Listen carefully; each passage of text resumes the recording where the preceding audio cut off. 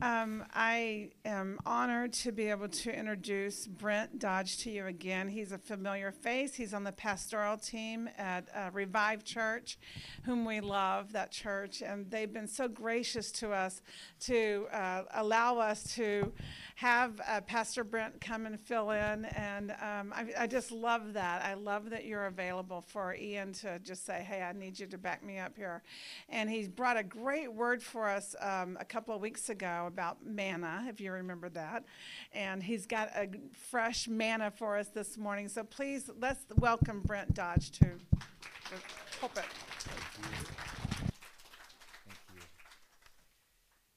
you. 2 weeks ago, I was here, and the Holy Spirit gave me 2 words. Go Grizz. Well, today he's given me 2. Me again. Here I was 2 weeks ago and feeling great about it and understood what was going on with Kellen and Gail's situation. Kellen sits behind me at Revive. And so this is a matter very close to my heart as well. And I just want to say how honored I am to be able to just plug in when Ian had called me on Friday. I need you to preach Sunday. You guys need to realize when I do a sermon, it's steeped. It's got to be stirred. It takes about 3 months. That's why I've said if I ever start a church, we're going to meet 4 times a year. But yeah, keep in mind the memorial on December 16th. We don't have a time yet. It'll be here. But blessings to you and Ian and his family. And we're going to lean into God. The story is told about a man who wanted to check out of reality, wanted to do himself in. So he went on a trek into the wilderness and didn't eat for 75 days. What's even crazier is he began to feel so rejuvenated and full of life that he rejoined society and lived for another 30 years. He found something. Life worth living. Life that was more than a meal. And others might go without food, for like a day and be like, I'm going to die. I've tried the spiritual fasting, man, and it's just been a couple times, but it is not my favorite pastime. I figured it'd be easier to simply fast from certain foods, like squash and Spam. Some people choose a strict juice diet. May I recommend a strict ice cream fast? Or even better, a cold milk and warm chocolate chip cookie fast. And fasting isn't always about just not eating necessarily. Some people avoid social media, television, cell phones, video games. Around Lent, some people give up this or that. In the biblical sense and definition, however, it really does have to do with not eating for a time. Fasting is an opportunity to say no to the things my body craves, so my soul can say yes to wanting to crave God more. It's hungering for God more than a meal.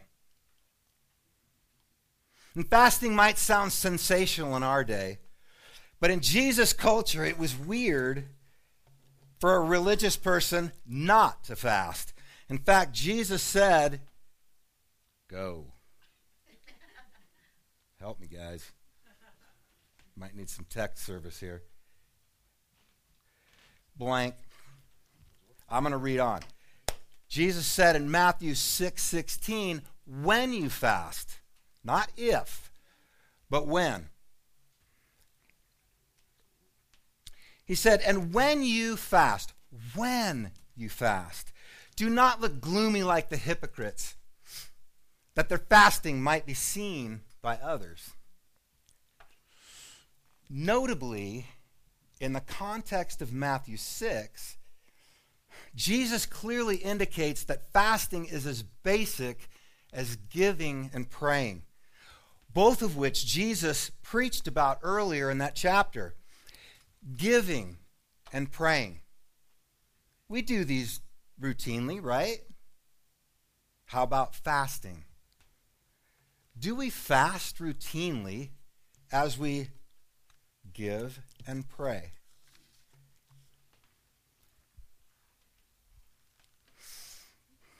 To fast is to fasten. Why is it called a fast anyway when it goes so slowly? I'm telling you what. Fasting is not about being quick. It's actually more about not moving at all. Like being fixed in place. Think color fast or fast asleep. It's being held fast. Think commitment and dedication. The original word is closely related to ours, that word fasten. Like holding firm, being anchored, fixed in place. And isn't that the relationship we seek with God? Where our hearts and minds are fixed and fastened to God and not merely a meal plan. Our text today, Philippians 4:8 from the Passion Translation. I love this passage. So keep your thoughts continually fixed on all that is authentic and real, honorable and admirable, beautiful and respectful, pure and holy, and merciful and kind. Paul goes on to say, and fasten your thoughts on every glorious work of God. The fact that Jesus came, he died, he shed his blood, he gives us eternal life. Fasten your thoughts on every glorious work of God. And now the times that I've done spiritual fasting, like I'm kind of a juvenile, right? Kind of a newbie. The results have been profound.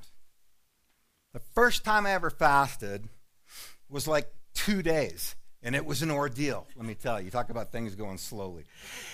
But I noticed about day 2, late in the day, I began to sense God's presence around me. And he took me into a cathedral. Sorry about that. He takes me into a cathedral, and there's a light shining. A bunch of broken tools and bent paint bales and dust and dirt. And I was focused on that. And God said, I want you to look at the front of the cathedral. And so as I looked, it was white background and a cross.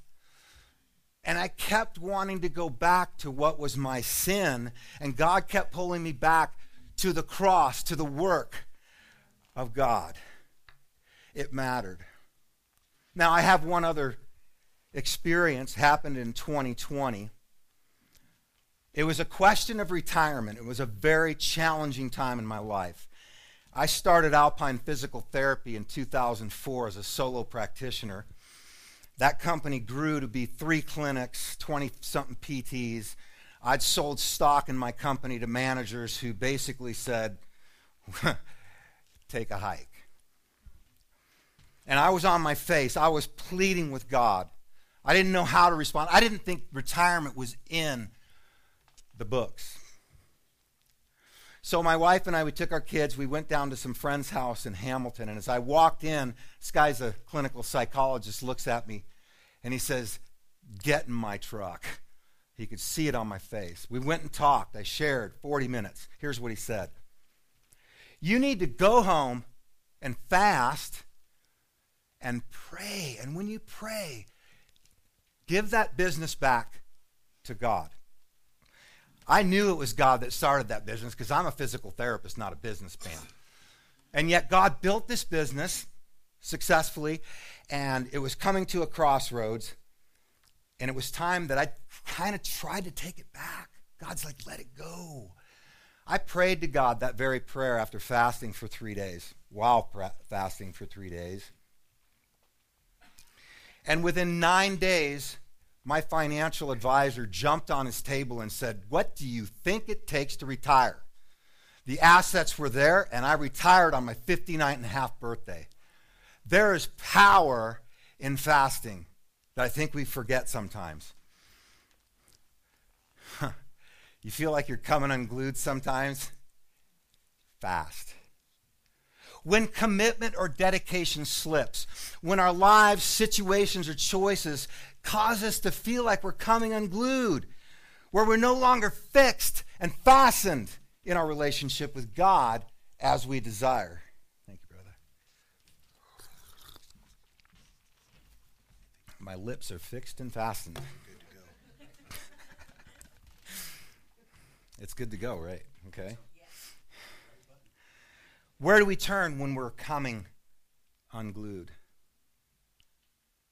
Let's go to Joel 2:12. Return and repent.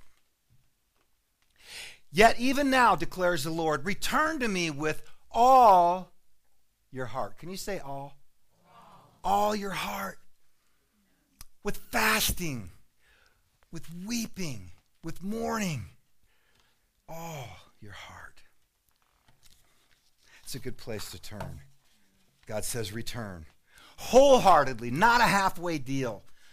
Repent, meaning I'm going this way and I'm going down a bad road or whatever road it is, and God says it's time. And I turn. That is repentance. And I'm going to go, according to Joel 2:13, verse 13, to his steadfast love and mercy. Return to me with fasting, weeping, and mourning. It takes humility to have godly sorrow. Godly sorrow is different than the one when you get caught. This is the hurt that says, God, I have hurt you, and I want to turn back to you. It requires humility, because fasting isn't an outward deal. It's not to attract attention or to get God to change his way, as though he were a vending machine. It's an inner transformation made possible through humility, which breeds godly sorrow. A way to show that we desire to return to God more than a meal. And of course, fasting can bring breakthrough in life situations, decisions, challenges, as I mentioned with my retirement situation. And it's not, by the way, about, I think I must have lost part of that verse. In the context, it says, don't tear your garments. Rend your heart.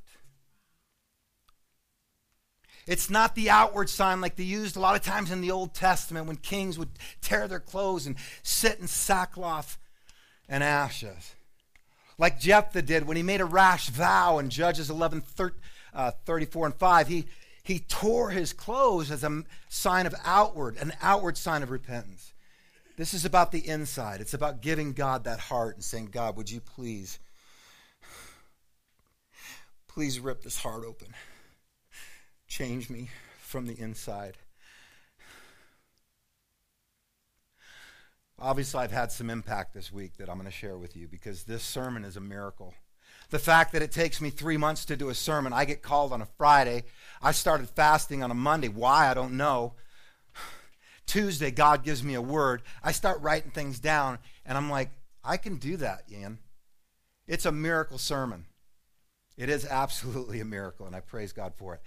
But anyway, fasting draws us to the realization that God is our true food and drink, that we crave him, and that we are determined to seek him with all our heart, that we desire to be fixed and fastened once again to him, that we need God more than a meal. Do you need something to break loose in your life? Fast. In Isaiah 58:6, the Bible says, is not this the fast that I choose to loose the bonds of wickedness, to undo the straps of the yoke, like they put those yokes on an oxen and harness that thing and make it go where they wanted to go, not necessarily where he wanted to go. To let the oppressed go free. Can you feel that freedom? And listen to this. And to break every, can you say every? Every yoke. God wants all our hearts. He'll take care of the rest as far as every yoke. What yoke are you strapped to that keeps you from breaking free? What keeps dogging you over and over again? You say, I'm done with that. I'm not going to do that again. And yet it happens again and again and again. Is it a particular sin, a challenged life situation, addiction, or multiple addictions? Some of that stuff can only come out with prayer and fasting. Jesus said it in Matthew 17:21. What is it that needs to come out? Despite all you've tried and maybe not succeeded with. And it dogs you. Things that need to be cast out and that can only come out with prayer and fasting. Isaiah 58:6 nails it. Fasting. It's the fast I choose, writes Isaiah, to loose the bonds of wickedness. Imagine things just breaking off. To break loose these yokes that hold us back and to be free. Things like gossip, stealing, cheating on your taxes or your spouse, drunkenness, nicotine, tobacco, illicit drugs, pornography, lust. Those are the big ones, right? Well, how about the fringe sins like not listening to or obeying God's word? He calls you his child, and sometimes we doubt. But he gave his son. His son gave his life, and as a Christian, you placed your faith in the blood of Jesus to take away your sins and the power of God to raise Jesus from the dead, knowing that you will be raised one day. Yet perhaps you believe you're not on God's highly favored list. That you're not even living at the same address. You see, the presence of God, it means that we're at the same place. We're at the same address. And you may think, well, I'm at the same address, but I'm down the hall while God's reclining in the living room. No, you are in his presence as a child of God, sitting winsome on his lap as he loves up on you. We need to change our thinking. He loves us. We are famous in God's eyes. Let's believe his words. And just another word about my experience, my little experience with fasting and overcoming. It's been a challenge. I've had things that dog me, and I wanted to get rid of them so bad. And a couple of fasts, I started doing a routine fast every Monday, just like I pray and give. I said, I'm gonna make fasting a routine in my life. So I don't eat from Sunday night after dinner till Monday at dinner. And it's changed me. I'm seeing strength and self-control and self-mastery that I hadn't experienced before. Strength and power to overcome. And I want to encourage you to consider, maybe after the holidays,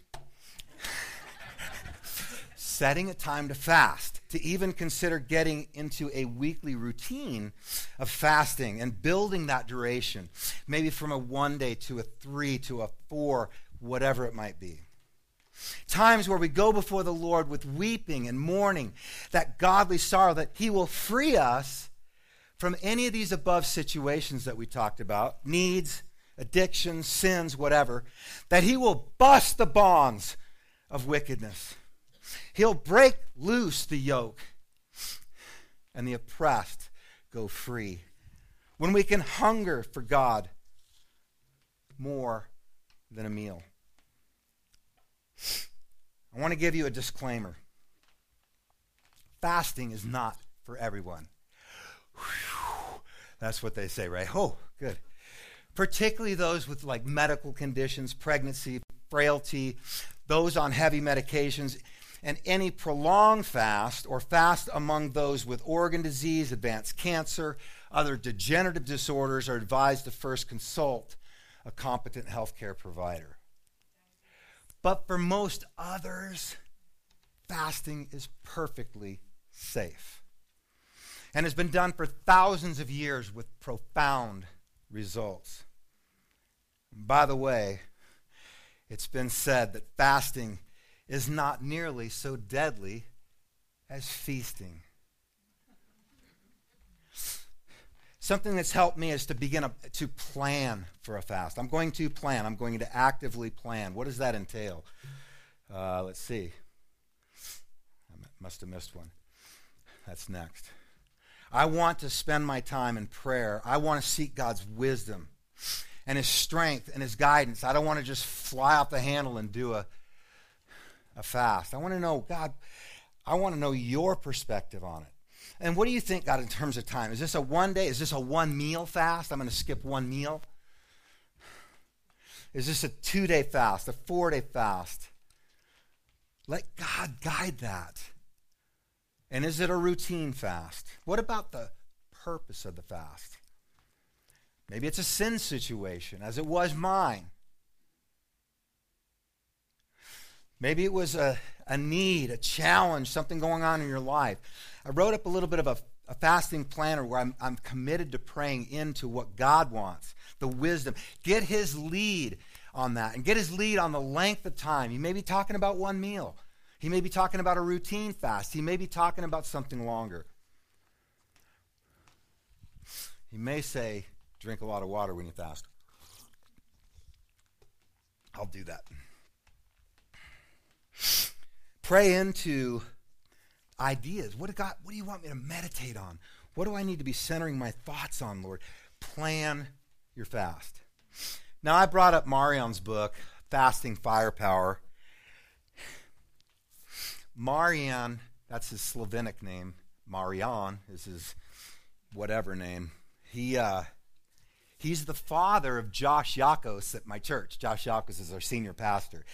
This book rolls across Josh's desk. He says, hey, if you read it, you can do a review and have it for free. I ate that book for lunch. I just could not put it down. It was exciting. It was real. It was deep. There was a lot of science. There was a lot of history. I blasted through that book, and it was really the seed to say, I'm thinking it's probably time for me to deal with my stuff and let God work in my heart. And so there were these huge benefits. We'll talk just a couple of them. But listen, the big thing was the spiritual aspect of what I found. And so I began this weekly routine, and then I did a 3-day fast, which kind of bumped along. And then I thought, you know what? I'm going to do a longer fast. God, what do you want me to do? I had a 5 and a 7. He chose 7. And I started that fast on Sunday night, not knowing that God had a plan for today, a plan for me to be available. He heard my plea. God, I want to be available in your kingdom. Make me useful. Make me a tool. Okay, you're preaching Sunday. Like that, okay? And you know, God, it takes me 3 months to do a sermon. He's like, you got this. And he developed a sermon for me to preach, and my heart is just so into it. I hope you'll take some of this, pray over it, consider it. But I want to give you a quick rundown before we close on my 7-day fast, a first for me. My purpose was to allow God to come in and loose the bonds of wickedness, to break the bonds, to break the yoke and the straps that were holding me back. And would I weep? I'm not a weepy man. But day 4, Thursday, wrecked me. I just wanted to pray. I was laying on my stomach, and I just could not stop repenting and confessing and praying to God for forgiveness and loving him and wanting to meditate on him. And I haven't stopped yet. I don't know when that stops. I'm stopping the fast tonight. I'm 7 hours away from a 168-hour fast. But with it, having been wrecked, God brought some breakthroughs. He showed me that I have a heart that can have godly sorrow. I honestly didn't think I could. I prayed for 4 days. God, what does it look like? What does it feel like? I'm not a weepy guy. I know my sins are bad. I get that. But he showed me. God broke through into my heart. He's showing me that I can have some grit. I can have some self-mastery and some self-control where I lacked it. And that's why I guess I'm a believer in fasting. There were breakthroughs. I had a business breakthrough on a company outside of Alpine that I thought was DOA. And this week I got word on something that is so profound that I'm just saying, God, I didn't come here to get something from you. And yet you've blown me away with what you've done in my life and my heart. I mentioned this sermon as a breakthrough. It's a miracle. You think I'm kidding. It takes me 3 months. My wife will tell you I'm the slowest sermon builder in the world. God had it started on Tuesday, had it done Friday morning when Ian texted me and we talked by the phone. He's like, I need you to preach. I'm like, okay. I think God's given us something to work with here, a framework. And I said, I'm in. I hadn't planned to preach today. Just a couple other impacts so you think about what fasting can do, what's kind of helped me and what I'm feeling. I was hungry for 3 days. Monday, Tuesday, Wednesday. I was not a happy camper. I wasn't very nice either. But I have read, and Marion's book includes that. By the way, it's on Amazon if you want to get it. It's a great book. Is that it takes about 3 days of hunger. And I want to tell you, honestly, I've had 2 hunger pangs after Wednesday night. 0 hunger. Part of that's I drink a big thing of water like every 30 to 60 minutes. So there's things that happen when you fast that you should know about. Number 1, I was extremely cold this week. No calories, right? I'm like bundling up, layered up. By the way, drinking all that water, you know what the side effect of that is. Me and John, we're buds, man. But the impact was that I began to desire just to be with God. I know a lot of times I go into my quiet time, I'm like, can't wait to get done. I got to work out. I want to go here. I got that. I was just like, God, I just want to be with you. I've not done that before. I've not been that person. Yeah, big elder at the church. Yeah, right. I'm the one that's scheduled. God, I'll be with you for 40 minutes and I'm out of here, right? I wanted to connect deeper with God. Couple fringe benefits, just so you know. In the middle of the week, I'm out there with my son. We're doing a workout, and I start doing pull-ups. I'm like, wow, I've never done pull-ups that fast and that many. So I thought, I wonder if I lost weight. I went in and checked. I'd lost 12 pounds on day 3 or 4, 15 overall. I didn't look at this as a weight loss program. I'm just saying it happened. And I know you're thinking, well, it's all water weight. Well, I checked my body fat composition. I lost 5%. It's the real deal. If you're thinking about, man, I'd like to get some of the benefits of fasting, there's one. I was dinking around this morning. I whipped my finger and my ring came off my hand. There's some benefits. Let's just look at a couple of them. We're closing up. The list is so long. Marion's got a huge section, just one after the other, the benefits of fasting. And as Christians, we look at that like, I want the spiritual side. I want the repentance, the returning, the turning, the sorrow. I want God to break through in my life. I want self-mastery. I want grit as a Christian. But listen, there's renewed vitality, energy, stamina, joint comfort.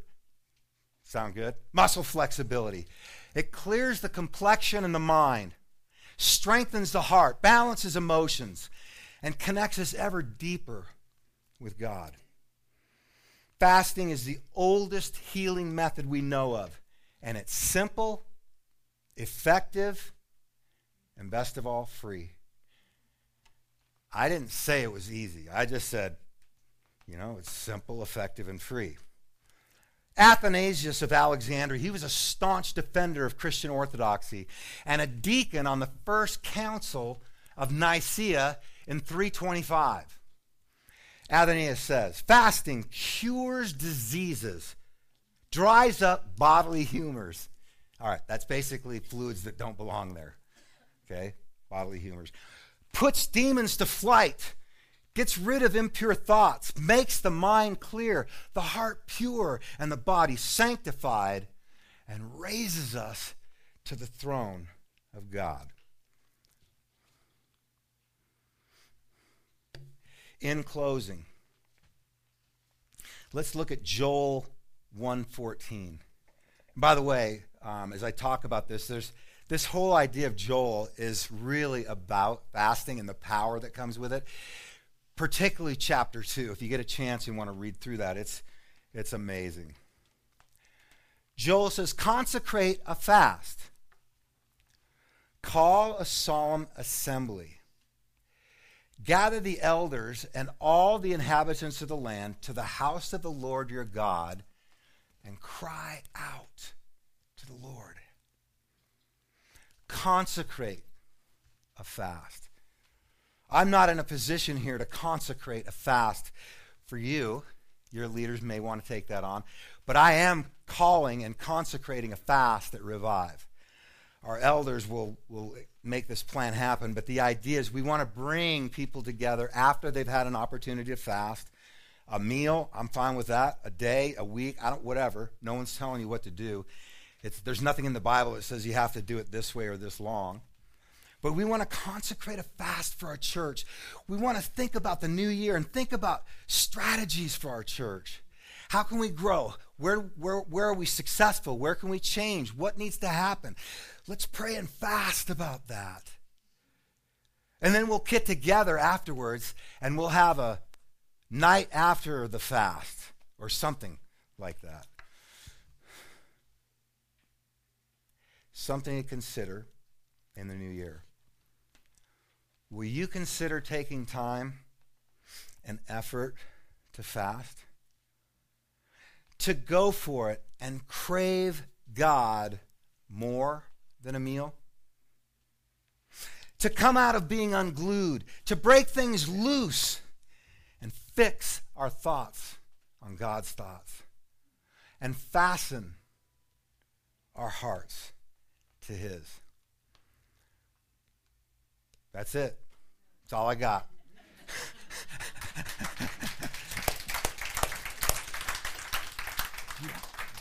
Prayer over Ian's family. You want me to do that? Yeah, if you would. Do we need leaders up here for that? Yeah, Ken, if you could come up, and Mark, and some of the elders of the church, please come up here, and we're going to pray over Ian and TJ and Gail and the rest of the family.